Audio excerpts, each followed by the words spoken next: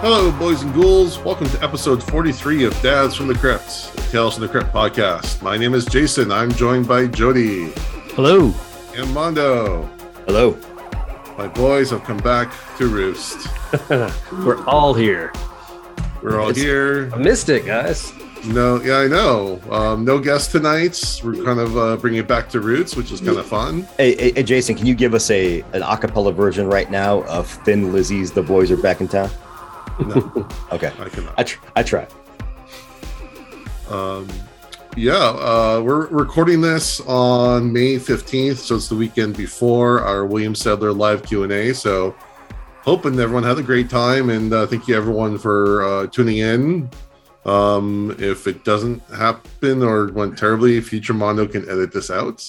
And if you did not tune in, shame on you, really. Like that's on you as a human being, and you have to live with that for the rest of your life. Don't You know where made- to go from that one. You have made Jason. Just think, if you didn't tune in, you made Jason sad. Hmm. He's not sad, just disappointed. It's just, in true dad fashion, he's not mad. He's just disappointed. And go to your room and think about what you did. In true parenting fashion, my daughter said I ruined her life a couple times tonight. Okay, details. We have a rule that she's not allowed to go to the regular YouTube app. She has to go through the kids' YouTube. Sure. For reasons. I caught her on the regular YouTube app, so I told her I'm going to delete the app. What was she watching? I don't know. She watches these amateur teen drama things. It's just a bunch of friends acting out. You started off with amateur teen, and that could have gone in really bad directions. No. It's it's not like a produced show. It's like these clips that these kids, teenagers, put together. And it's just overly dramatic scenarios, and then it's not good. Yeah, hearing you describe that, though, I get to watch the very small children's version of YouTube, and that's nonsense, just complete nonsense. I posted a couple of pictures a couple of weeks ago of somebody dancing around with little poops dancing around them and thinking about a potty. And then the next video was little droplets of pee dancing around them and talking about peeing. Okay. I don't even know. Speaking of kid stuff, and Jason, I can edit this out if you don't want to talk about this. But you posted on Slack recently that you're going over some books that talk about sexual education with your young children. Mm-hmm. And you mentioned one of your children now refers to a vagina as. Do you want to say what that is here on the air? Okay, if I'm going to do that, I'm gonna have to back up a second. So my daughter is almost 8 years old, and I think especially when you're a twin, there's kind of a mystique around the fact that your birth was different than other kids' birth. Well, in general, I think kids have questions at those ages, right? And I think just to preface, I think you're doing the right thing by giving proper age-appropriate good education about it. Yeah, right. Well, that's what I'm getting to. So she's already been curious about where babies come from and everything for quite a while now. And I think now that she's has her clique of friends and everything, they're talking about stuff like that, and she's been saying some really random stuff that she hears. So we're okay, I think this is the point where us as parents need to step in and kind of educate in the appropriate manner before she gets all these crazy ideas in her head. Anyway, so we got this very inclusive book. It talks about it doesn't just talk about I'm not gonna get all the wording correctly, but it includes things like surrogacy and adoption. So it's not just about Yeah. Anyways, but there are parts where it shows pictures of what sex is. So at first she's like, are they cuddling? And we're like, yeah, they're cuddling. So now every time me and my wife are just like sitting together, like, my daughter's like, "Are you guys cuddling?" I'm like, well, we're cuddling, but we're not going to do that. Anyways, I mean, maybe later. like not when you're awake. But anyway, so she's looking at the picture. She's trying to understand the mechanics of it, and she's like, "Oh, is the vagina the penis holder?" I'm like, you could call it that. I wouldn't, but that's one way to think of it. So just for any listeners out there that may be kind of going through the same thing, what book is it? I don't know off the top of my head. If you don't remember, I think it might be worth linking, just because I know it's a topic, right, that all of us as parents have to go through. And it's I will say the thought of my near 20-year-old walking in on me and my wife having sex is way more terrifying than the thought of a 6 or 7-year-old walking into the same thing. Because at least then I can just say I'm hurting her. But with it's a 20-year-old, they know what's happening. You're practicing jujitsu. Yeah, exactly. We're practicing jujitsu. Just no gi, because I'm not gonna have my gi on. But you know, I'm just kidding. I kind of thought that you would wear gi, Mondo. First of all, don't kink shame me. So I spend jujitsu rolling around with sweaty other. We have some females, mainly males. I don't want any of those visions in my head while I'm trying to do my thing.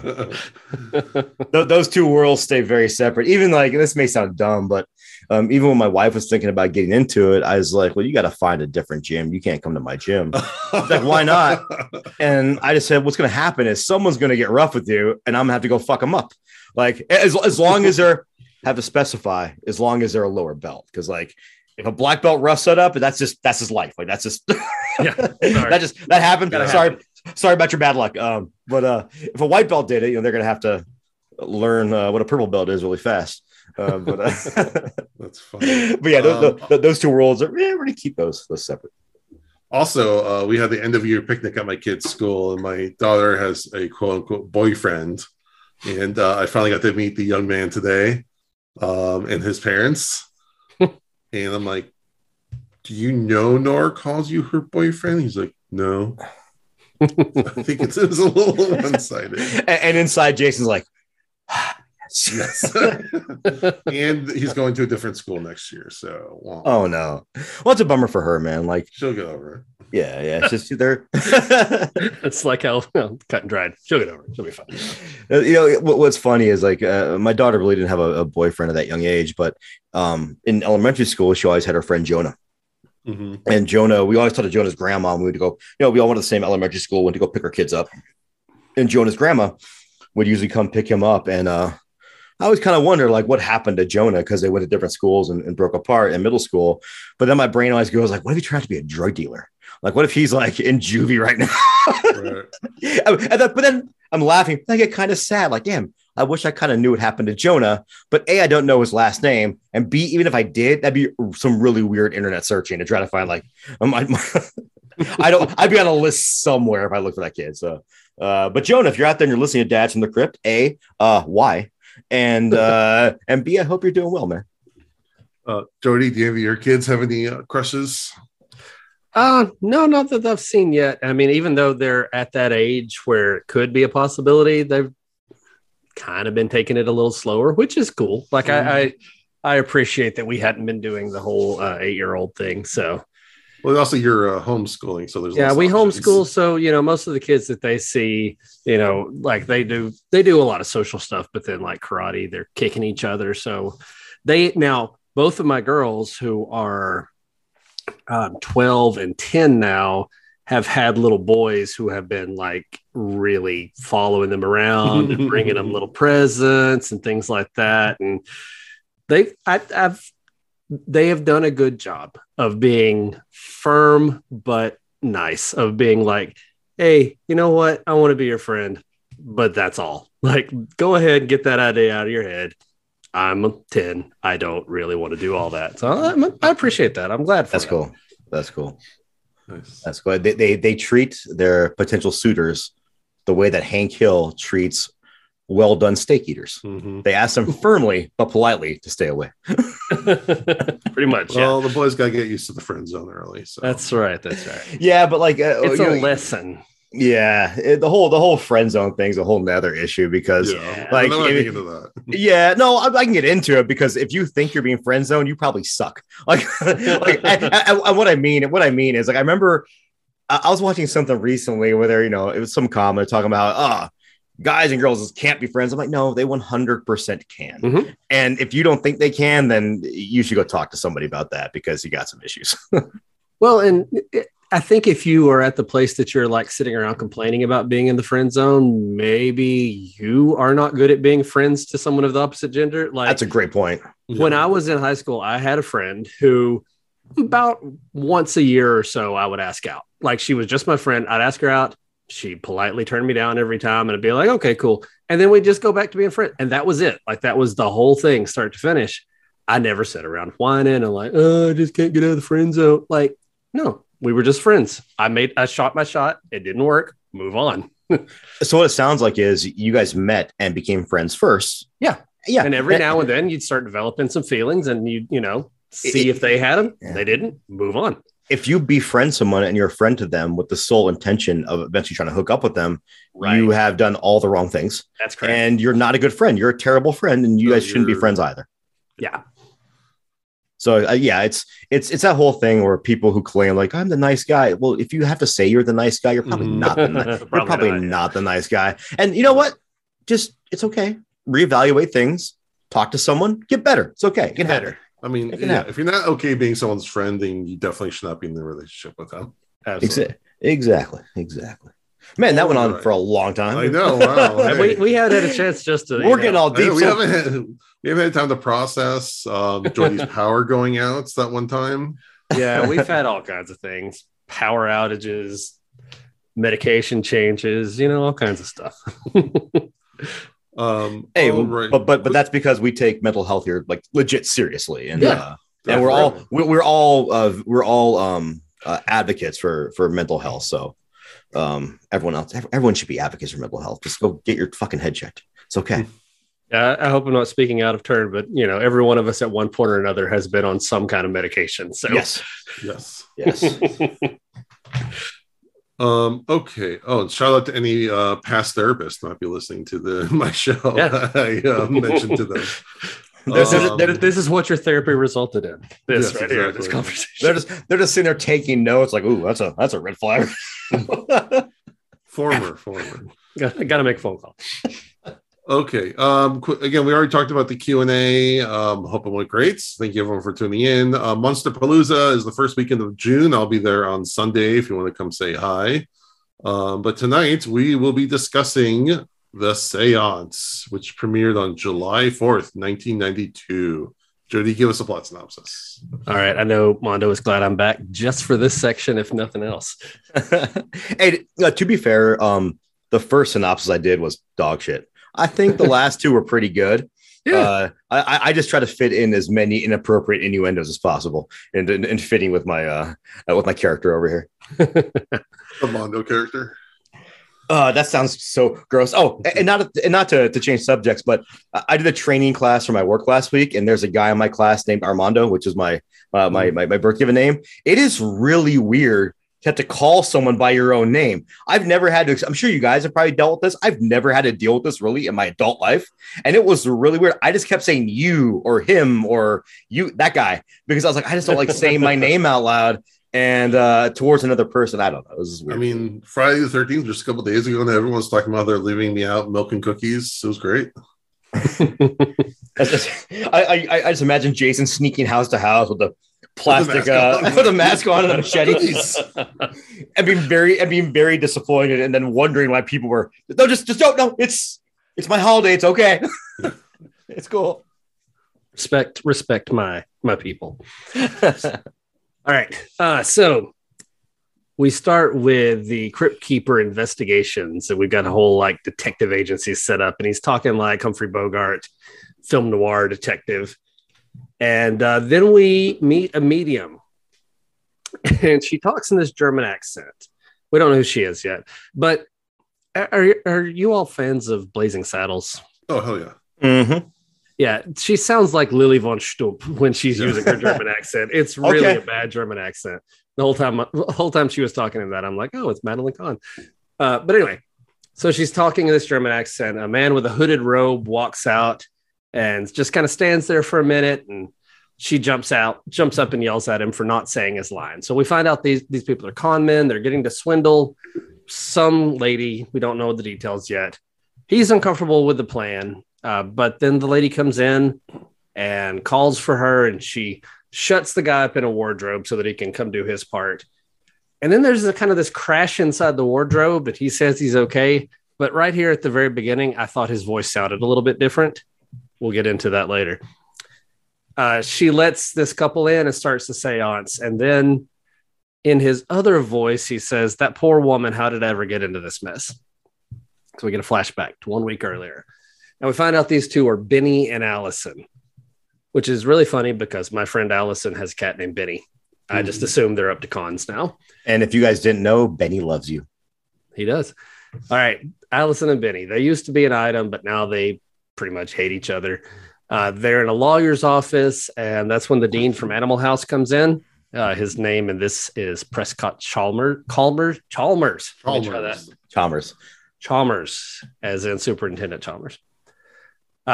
Benny says that he's the executor of his uncle Albert's estate. And his uncle was a bank robber who went to jail. And Allison is claiming to be that uncle's daughter. There's a will under an investment account worth $3 million. But that money was the money that he stole from the bank. And anytime I hear a con in a movie, like, it always sounds so convoluted. Like, we got the cousins and the uncles and whatever. Anyway, the whole point of it is they're trying to get money out of this dude. We'll get to it. I thought this was actually a pretty well thought out con, but it's not a bad one. It's just every time, like, if I was wanting to con somebody and I'm like, okay, so first we pretend to be his uncle. Like, I'm already like too deep here, and I don't know how I'm going to get out. I don't have a good plan. Conning people takes work. I'd imagine us three, like, if we were trying to make a con, we'd be like in office space, like sitting around a table trying to fit. But anyway, the problem is the money is the stolen money. And so Benny leaves the room so they can talk. Prescott says he doesn't believe any of it, and she agrees with him. And the scene's very flirty for supposed cousins, because this is supposed to be his mom's brother. So these are first cousins. And this isn't even set in Arkansas. Or Alabama. I'm from Tennessee. We talk about Arkansas and Alabama because we have to have someone to look down on too.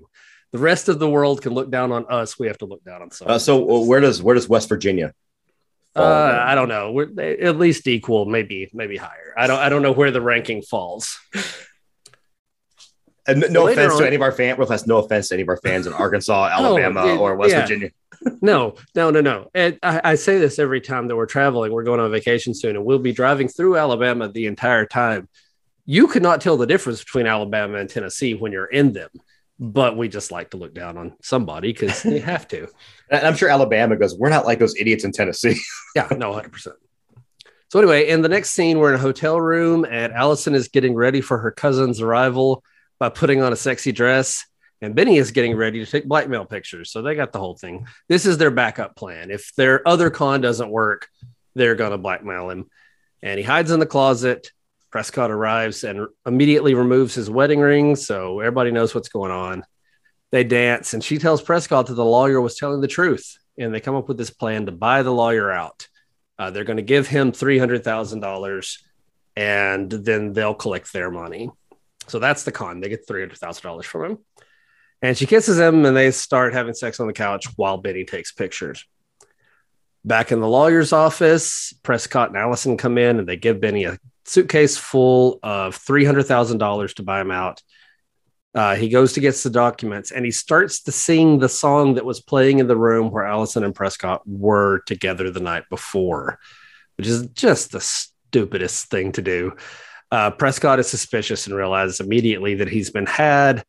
Then he shows him the pictures, but then Prescott kind of laughs and says, "My wife will never see these pictures," and he leaves. Allison follows him, yelling his name, and then she pulls a gun on him right when he's about to get on the elevator. Benny stops her from shooting him, but then for some reason, the elevator is not there, and Prescott steps into an empty elevator shaft. I have no idea why this happened, but there was no elevator. The doors were open.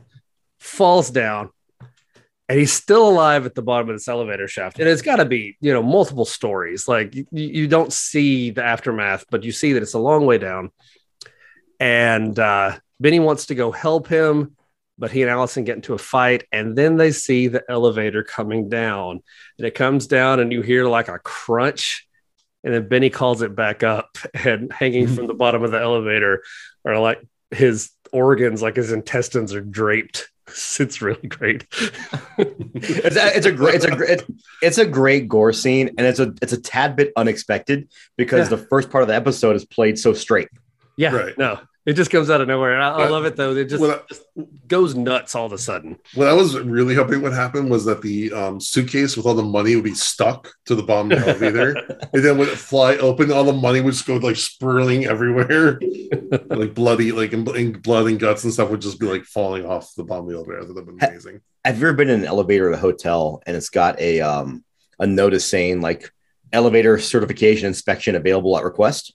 Mm-hmm. Mm-hmm. So one time I check into a lot of hotels, guy travels. One time I asked him, I said, like, do you guys actually have that document for request? And he goes, whoop, and just whipped it right up. He goes, dude, you'd be surprised how many people come in here drunk and they come up, they demand to see that. And I was like, no, I wouldn't be surprised. I just always wondered, and the guy was just being super nice. We're just chatting up, having a good time talking while he's checking me in. I was like, this seems like the right time to ask this question. I've always wondered, like, how accessible is that certificate? Apparently, very accessible.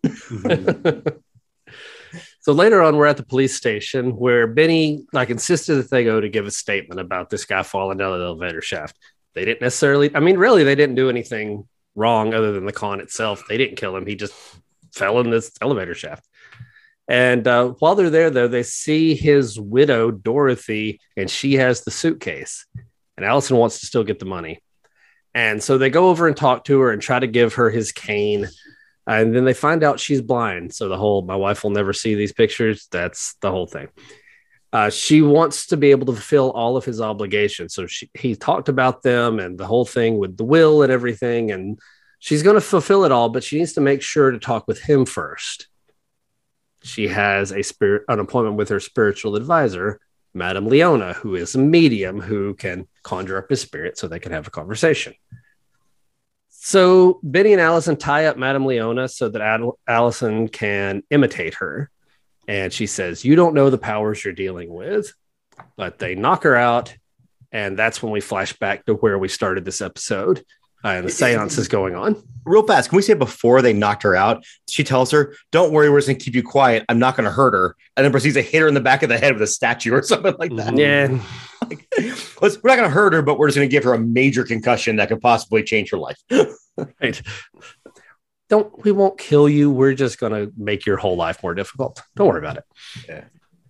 So anyway, they are in the seance, and Allison's saying all of the words, pretending to be Madame Leona, and the hooded figure comes walking down the hall.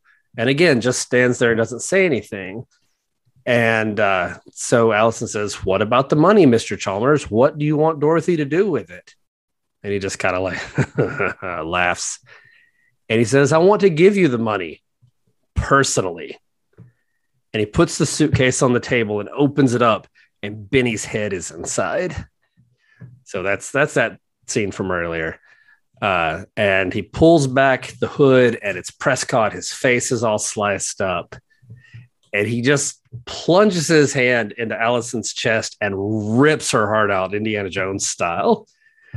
And he ends the episode by saying, Benny was right. You ain't got no heart. Which is a pretty cool ending. Or Kano style from Mortal Kombat. Yeah, I love it. Right. All right, Mondo. Thank you, Jody. Mondo, what do you think of this episode? Jody, I'm very happy you're back, sir. Thanks for that great synopsis. I absolutely love this episode. I like how they play it straight for so many parts, and kind of the horrific gore and the supernatural stuff is kind of just pasted into it. And I don't mean in a bad way, because there are movies, like I'll use some of the later Hellraiser installments as a great example of movies that were not meant to be horror movies, and then they pasted these horror elements in to make it horror. This is obviously written to be a horror episode. I thought the acting in this was fantastic. I love all the characters in it, and again, I would say that Benny has a smidge of conscience. Oh yeah, but he's also. There also is something to be said about like, yeah, you can have the conscience, but if you still go along with the plan, you're just as bad. Maybe not just as bad, but you're still a bad guy. And I think they try to make you feel that little bit of sympathy for him when he tries to, save Mr. Chalmers' life. But you also realize he still kind of let it happen, and he still went along with the scam in the grand scheme of things. And if he wasn't along for the ride, none of this would have happened. I also love John Vernon.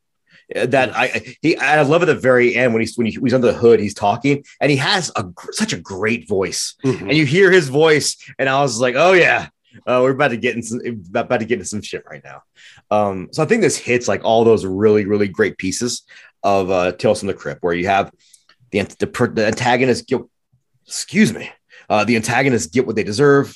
The really, really fun gore gags, the heart, man, that heart was great. And again, an episode I didn't quite remember seeing until the heart came out. I was like, oh, I remember watching this as a kid. And it was also kind of cool to see John Vernon in a non-antagonist role, really. He's the good guy in this, really, because he doesn't go along with their scheme. He goes, no, we're not going to scam. Well, you're right. He's not really a good guy. You're right. His wife is actually the protagonist in this. There's a protagonist. But he didn't have that traditional, like, I guess maybe he did. I don't know. I still remember also because he was agreeing to go along with the scam because of the blackmail. Yeah. Right. And the blackmail happened because he was kind of a scumbag. Okay. Yeah, you're right. I was wrong. Well, one of my first memories of John Vernon, I was telling Jason before the show started, was from Ernest Goes to Camp.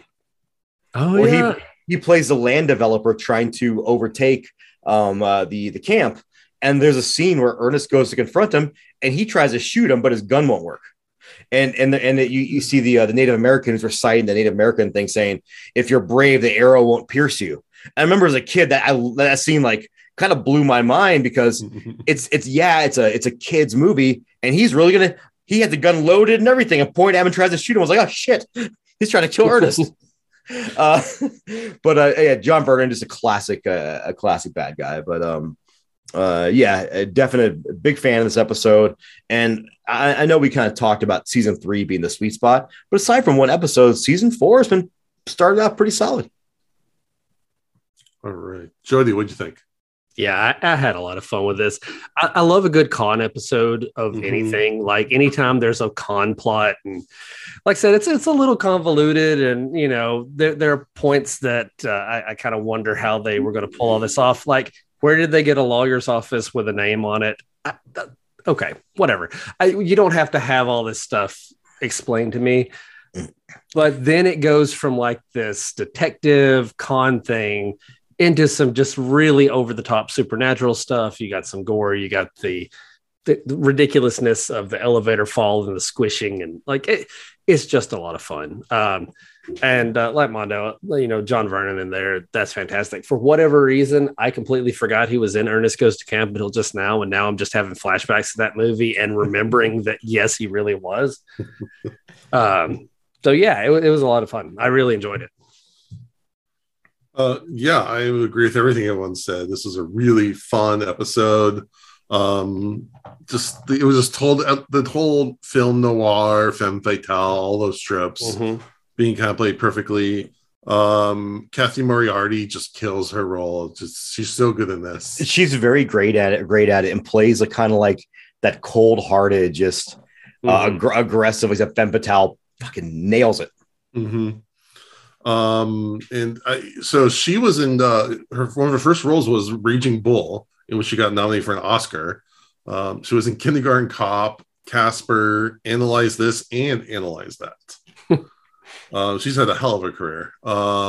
She's also in But I'm a Cheerleader, which is one of the movie. Yeah, which in '99 that was a really controversial film when it came out because of the the LGBTQ connotations, which weren't really out in the open there now. Have you guys seen The Sting? It sounds familiar, but Robert I can't. Redford and Paul Newman. Yeah, it's kind of like The Sting, but condensed into like 20 minutes. And yeah, I'm sure if this was like an hour or something, like a full length, there would be like some plot points that would be kind of sticky, or like it might slow down. But I think because it's so short and every scene just moves everything forward. It works so well.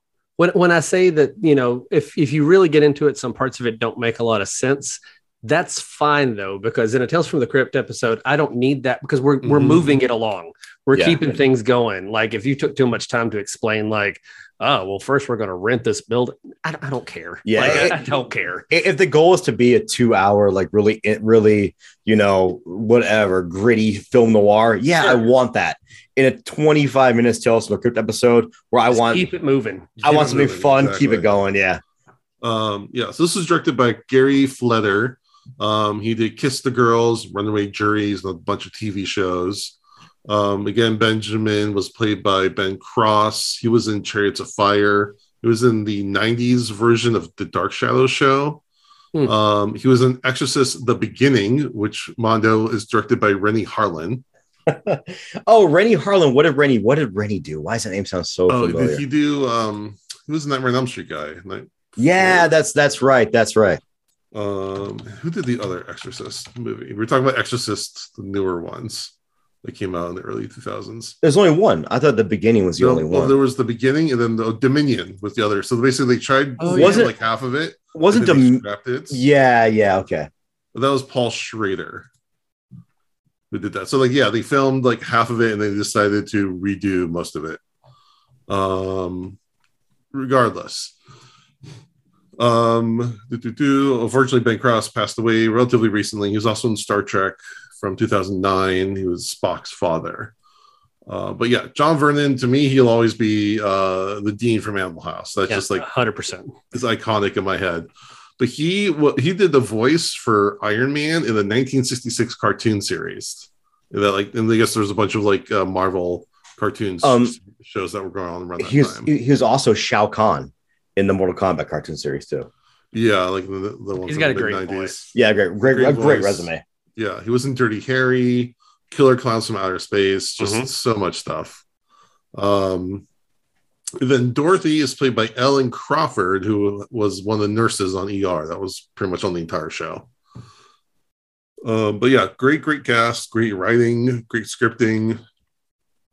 And also, it was if you notice, was obviously a period episode, which I always kind of like those because it just gives it a more world. It draws you into a world a little better. Like he has the camera, it's the one with the lens that you have to kind of pull out, and it's the analog cameras, obviously. I thought a really cool scene too was when they're going to the elevator and they have the Men at Work sign. Yeah, which that doesn't exist for the past 50 years. I thought that was really cool. I did wonder, and this is me nitpicking again, how silent were those cameras? Because he was 5 feet away from them. Those old cameras have to go click, click, click, right? To nitpick too, the other weird thing was Mrs. Chalmers was blind, but it didn't look like she had a handler or didn't have a walking stick or anything when she walked out of the I guess the lawyer's office. She had a guy with her. Did she? Okay, I didn't catch that. Yeah. I was wondering, that's the one thing I was wondering about during the seance is how they could pull us off with another guy in the room. Did the guy never see Madame Leona? Yeah. Before? I was really curious about all that. But again, it doesn't matter. Yeah, it doesn't matter. But the whole line, she'll never see these. And I was like, oh, what does he mean by that? I was like, that really threw me for a loop. And then they kind of revealed that she's blind. I was like, oh, okay. Yeah, that's it. It's a really, really good script. And the whole song thing actually didn't bother me because sometimes you hear a song and then a couple days later you'll just have it be humming it in your head. Yeah. And also you're thinking about it. You're in this. Benjamin was in this closet probably for a couple hours, watching his ex-lover having sex with this older guy. You gotta focus your head. You gotta put your head somewhere. So maybe he just got the song stuck. That would be great. There was a shot of him just in the closet, just oh my god, get me out of here. He starts humming the song to himself. It reminds me of reminds me of Wayne's World where Garth, or I forgot what song triggers his memories of the dental office. Yeah. Mm-hmm. Yeah. I mean, I was telling my daughter the other day that I've had the Lizzo song About Damn Time in my head for about a month. Like it feels like a month. It's probably been 2 days, but it's been stuck constantly. So yeah, I could see you starting to sing something that was stuck in your head. Yeah. Like that. So again, I thought on the writing scale, that was a good way to like tip off. It wasn't really cheap. Like someone dropped something or like, how would you know that? I mean, we'll get into the comic in a minute, but in the comic, the con is found out because literally the dude just walks in while they're like, haha, we're con men. We're conning him. What a dope. I mean, it's pretty cheap. I really don't know much about Lizzo at all until there's a controversy, apparently, because she got on some private jet wearing just chaps. I think it's funny because it was basically a conservative news source that somebody retweeted to mock them. And I was like, I never would have even known about this if it wasn't for conservative news, a news source being upset about it. So I just thought it was funny because, like, who cares? It's fucking 2022. Let people do what they want to do. If you want to wear just chaps, that's our Dads from the Crypt stance. Wear just chaps. Put down the t-shirt. And what I will say is, can we just get rid of the term assless chaps because all chaps are assless? Like by definition, chaps don't have an ass. I'll submit that for approval. But again, also I like the fact that there was a gun pulled in this episode. I can't remember if there's a knife, but like this is 4 seasons of Tales of the Crypt. We haven't had an elevator death. Like, way to switch it up. I appreciate that. And then again, the comedy of it kind of coming up and all the blood and stuff falling off. I thought that was great. I loved it. Yeah, it's ridiculous. The fact that anyone has ever fallen down an elevator shaft is ridiculous in my head. But apparently it happens. It's funny. It used to happen with some regularity. That would be some good trivia, Jody.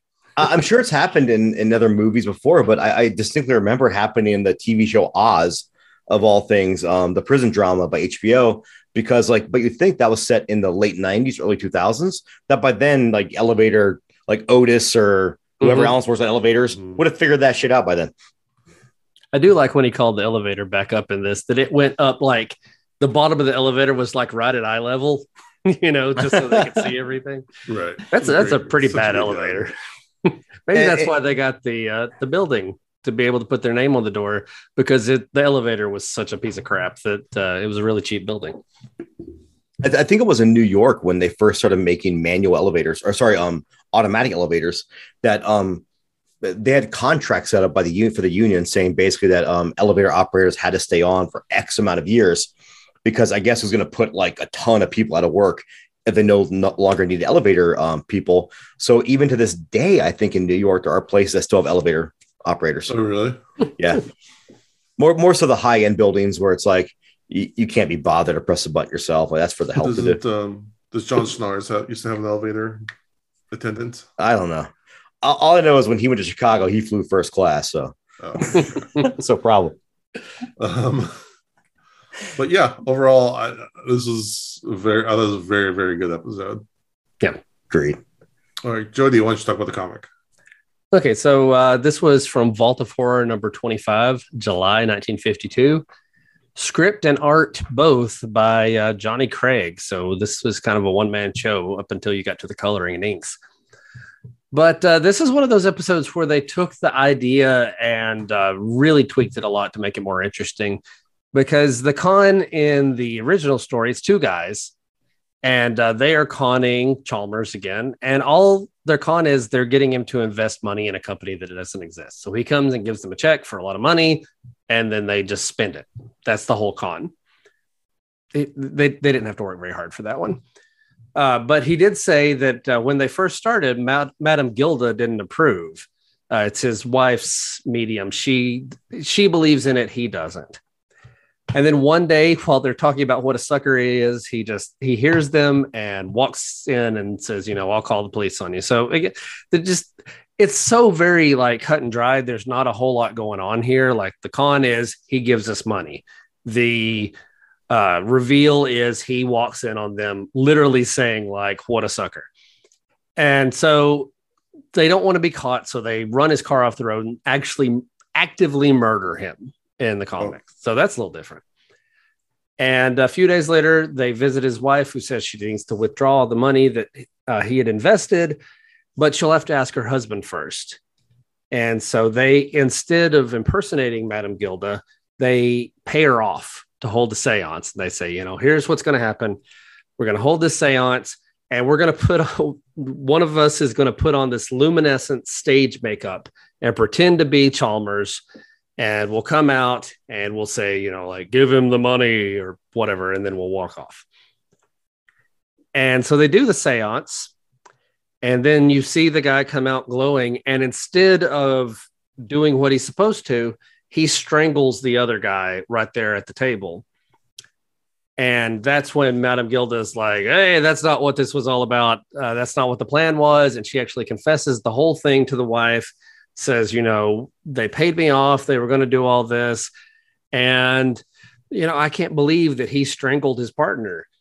And let's go catch him. He was right back there. And so they go in the back, and he is also strangled. Madame Gilda says, how could this happen? There was no one else in the room. And that's it. That's just the end of it. So it honestly not the best Tales from the Crypt comic. So when they converted this to the show, I feel like they added a lot of fun to it. They made the story more interesting. I know what you're about to say, Jason. When they wrote the script writer here did a great job. And he's one of the people I really like. You're right. So, I forgot to mention that this was actually written by Harry Anderson, who's mostly known for his acting, but I guess he did some writing. He was in Corman's Calamity and, of course, My Beloved Night Court. Night Court. I mean, one of the things he really wrote, he wrote I think some Night Court episodes, okay. And he wrote some episodes for Dave's World. Oh yeah, I forgot about Dave's World. That was a good show too.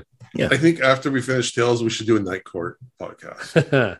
You know what, man? I wouldn't be against that. Like, that's one of those old shows. That or just throwing it out there. One of my favorite comedies of all time, Get Smart. Ooh, that's a good show. I think we can get off there, but even doing random episodes of old, so the first episode of Get Smart, I watched it. I got the box set, by the way, from Time Life, and the box set. Time Life, I heard that. Yeah, dude. This is a long time ago, and the box set opens up like the intro with all the weird gates falling down over him. So cool. So great. And the first episode, he's sitting in, he's watching an orchestra play, and his phone goes off. And you get the laugh from the audience. So I still remember my daughter going, his cell phone's going off. Why is that funny? And I was like, because in 1965, like no one had it. And then I think it was like the second or third episode, he's getting a shoe shine and his phone rings. He goes, hold on a second, let me answer that. And he pulls his shoe off to answer it. I was like, ahead of his time. All right. Jody, what do you rate this episode? I really like this one. I'm going to go all the way to 4.5 on this. It's a lot of fun. I enjoyed the whole thing. Performances, the surprising gore that just pops up in the middle of it, the film noir stuff. Like it was a great episode. Mondo. Oh, 2 weeks in a row, man. I'm going to go 5. Like I thought this is a wonderful episode from start to finish. The horror elements kind of just placed in perfectly with the film noir and the wraparound. Man, I love the Crypt Keeper in the film noir style. And how cool is it that John Kassir, think about how much talent this takes, that he's doing the Crypt Keeper voice, but then making the Crypt Keeper voice do another accent. Yeah. Like that just to me just blows my mind how people can do that. Like, I'm going to create this other character's voice and have them do something different. That's this whole next level for me. So I love this episode, and it gets a 5 from me. Mondo, what am I going to choose? 4. I'm going 5. Oh! No, have I ever been the low score? I don't know, Jody. This might be a first.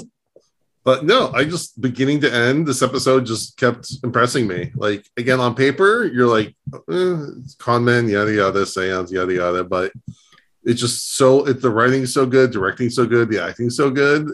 It just is up there. Well, I didn't even think about it till like right before we did the episode, after I'd already watched it. When I saw that Harry Anderson wrote it, and I'm like, it makes so much sense because again, like even if you go back to Night Court, some of that humor in there was kind of it makes sense, right? The humor from Night Court and the humor in this, maybe humor is the wrong word, but the little like film noir sensibility, quirky sensibilities, yeah, that's like that seems like right up his alley. Yeah. Yeah. Well, and Harry Anderson, outside of all that, he was a magician. That, like, when I was a kid, like, I was really into him because he was funny on the shows, and he was also a magician. He'd do magic tricks when he was on other stuff. And some of this episode almost felt like a magic trick. Like when you get that sudden, like, the intestines hanging down from the elevator, like, it's out of nowhere. It surprises you. It's fun. Like, and that's what this whole episode felt like to me. Just Right. I mean, moments of surprise. I think a good con movie or TV episode, you have to con the audience first. Yeah. Well, as they're conning the characters. So as long as they're keeping the audience con. So, like, again, and it's all about misdirection. They're talking about, oh, you're gonna get this $3 million. Like, oh, okay, that's interesting. But no, really, they're after the 300,000 to pay off the other guy. This episode I thought was one of the best written episodes I've seen. So very, very high on that. Okay. Mondo, do song of the day. Alrighty, so I'm gonna go with a band from 1969. Ooh, yeah. Good year. A good year. Why? Was that Woodstock? Sadly, it was. I'm just kidding. I'm just kidding. There's nothing wrong with Woodstock. I'm with an American band from that era that goes by the name of Coven. So Coven, Coven is kind of like, what's funny is very satanic in imagery and card-carrying members of the Church of Satan, which Anton Szandor LaVey at the time was kind of was pushing in on the West Coast. It's musically, it's definitely not metal. It's more so like Jefferson Starship if they dabbled in Satanism. And they were a band that legitimately practiced the dark arts and practiced magic and practiced satanic magic, or for what that's worth, like whether you believe it or not, irrelevant. It's some interesting stuff, but they actually came out right before Black Sabbath did, and they actually had a member who went by the name Oz Osbourne. And the first track on their record, or at least their debut record, was called Black Sabbath. I 100% do not believe that had any bearing on the band Black Sabbath, because again, this wasn't like it is now where you just pop open Apple Music or Spotify and hear the new music. Back then, word of mouth had to travel. Where were they from? Here in the States. Okay. I couldn't tell you exactly where. No, okay. I was saying if it was a British band, then maybe, but yeah. No. They were definitely not. They were definitely not an English band, and it was kind of funny because some people, like early music reviewers, called them like the aristocratic or the Black Sabbath is kind of considered the ruffians, the street musicians. So they're very working class. Yes, working class. From working class areas. Yeah, whereas they kind of called Coven the aristocratic version of that, even though it really wasn't. But one of the first bands ever to do the goat horns, the devil horns, which Ronnie James Dio claimed that he invented, which he might have, who knows. Rumor is that was an old I hate using the word because I know nowadays gypsy's considered, it's kind of a slur. But it was an old hand signal from them, and they did upside down crosses on these records where nobody was doing that. Like that was considered commercial suicide. And but I'm going to pick the song off their debut record, which is called, it's got two names, their name, and the name the record label named it, but it's called Witchcraft Destroys Minds and Reaps Souls. That's the full name of the record, also known as Witchcraft. And I think the song is very, very fitting. The song I'm going to go with off that record is called Wicked Woman. So Wicked Woman by the band Coven. They did a second album, and man, I forgot, like recently a label reissued it, and I picked up both the records. But the second one is way more like disco pop. You can tell they're trying to go in the way of making more money. The first album, though, I think is actually a really, really great album. And even people, like I know I recommend a lot of metal that probably people never listen to. It's definitely not a metal album. So if you kind of like that 70s Jefferson Starship style sound, check it out. It's really good music in my opinion. What did the label want to call the album? Well, the label just called it Witchcraft. Oh, okay.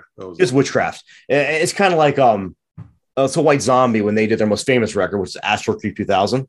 Mm-hmm. That was a name that was at every record store, on MTV, but the real name was Astral Creep 2000, Tales of Love, Destruction, and Other Synthetic Delusions of the Electrohead. Mm-hmm. They're not putting that in a fucking marquee. Right. But Jason, I think you would actually do. I hear you typing away on your little mechanical keyboard over there.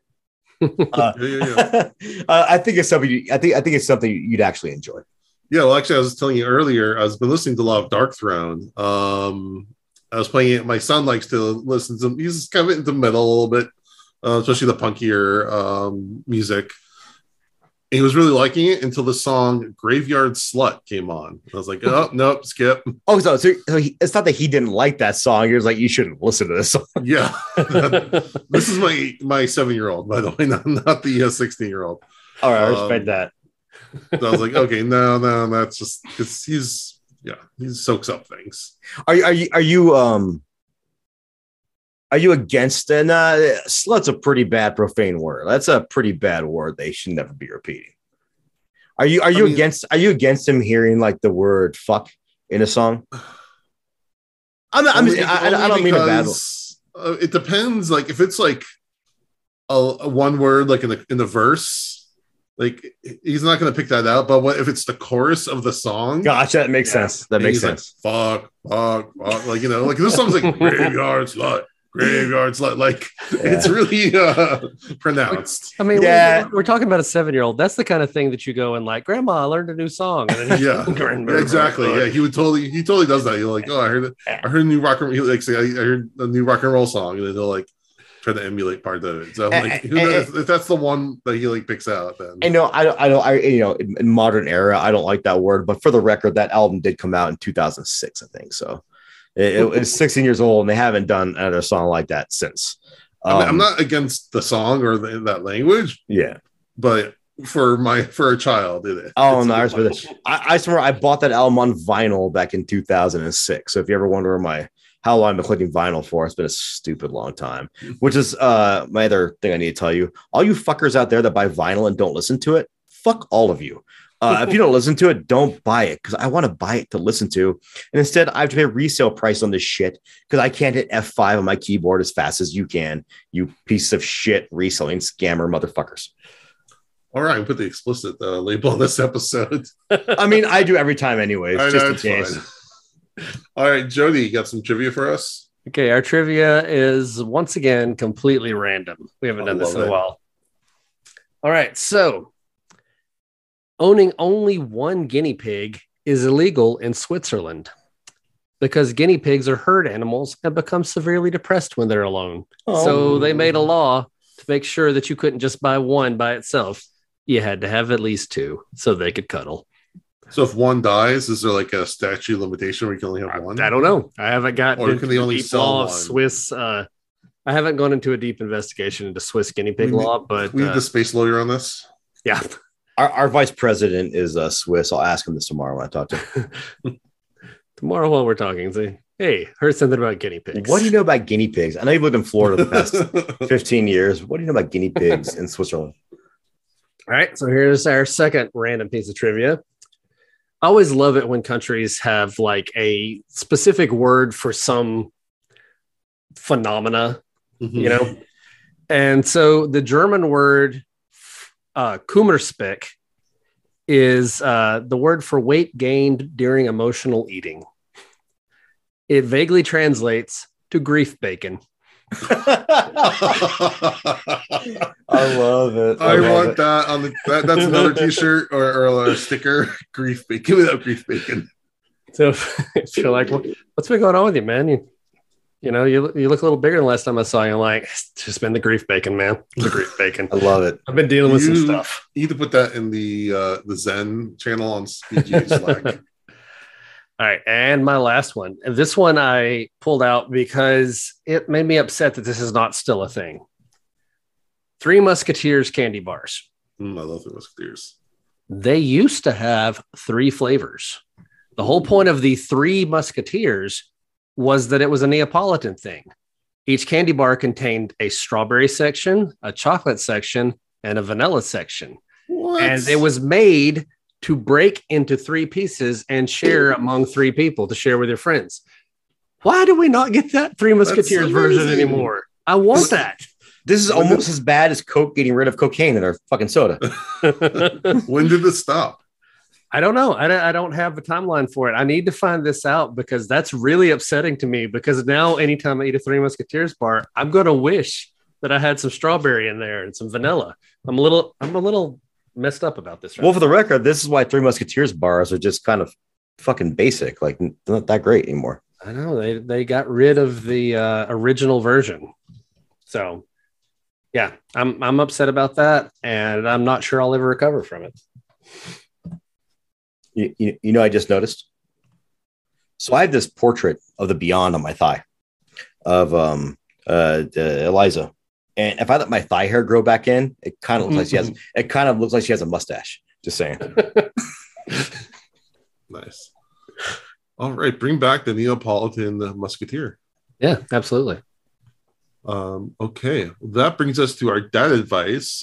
We posted to our Instagram stories looking for people to send us something, and we got a really good one. Mondo, hit us.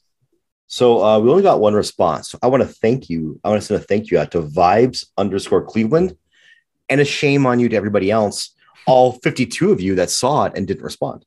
So much shaming this episode, right? Like, dude, shame on you for not listening, for not listening to your vinyl, for not answering our questions. No, it's for yeah. I mean, we're basically the Catholic Church today.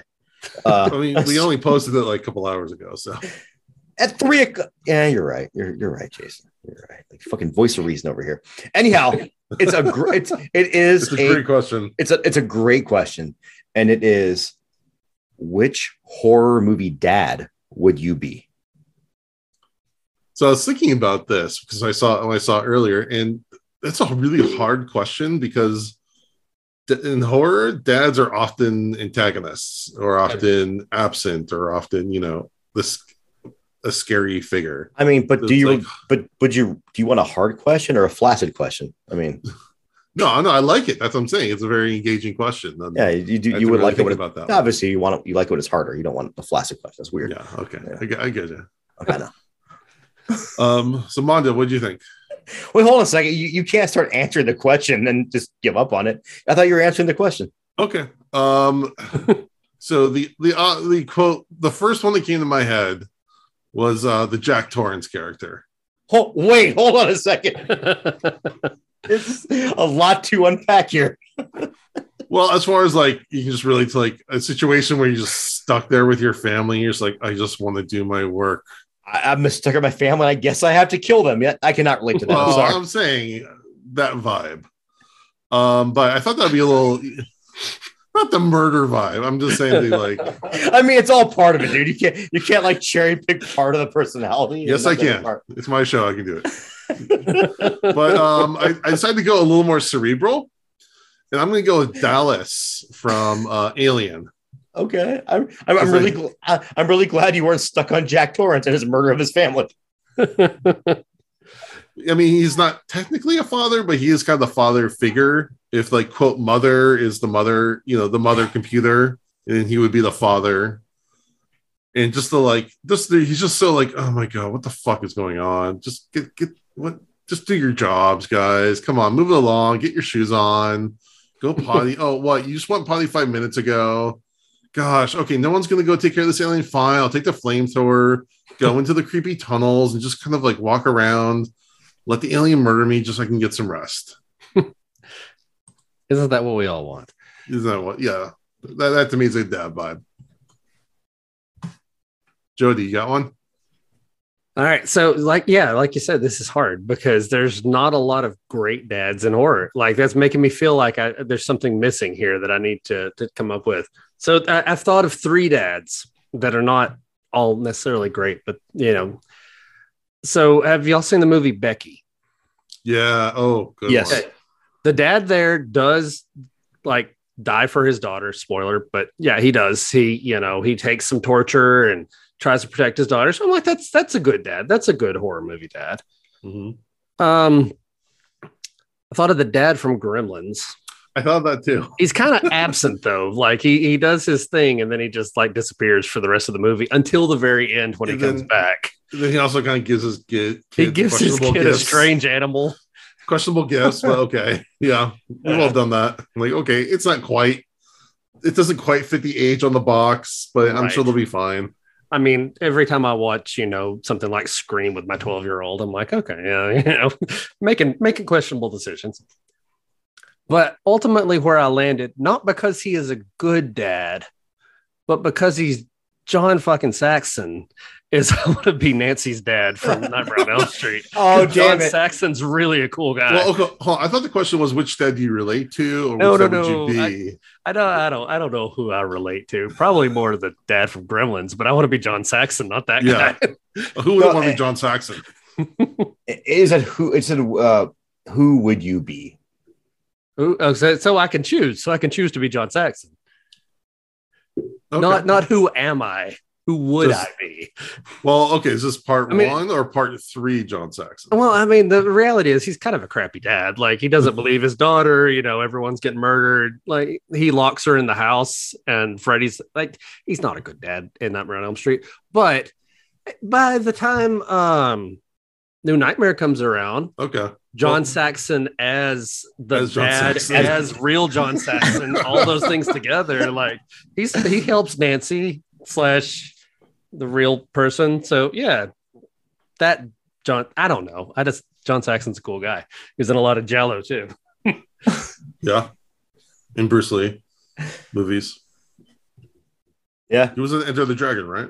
I don't know. Mhm. He was in Enter the Dragon. That's right. Okay. Don't leave me hanging there. All right, Mondo. All right, I'm just gonna go. Well, now, actually, Jody stole mine, so I thought I had a weird.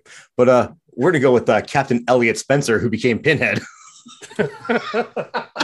I just feel like I'd be good at being Pinhead. Like, I don't know. Wait, but what's in the movie? Is he a dad? yeah, because in Hellraiser 3, that's his daughter. That right?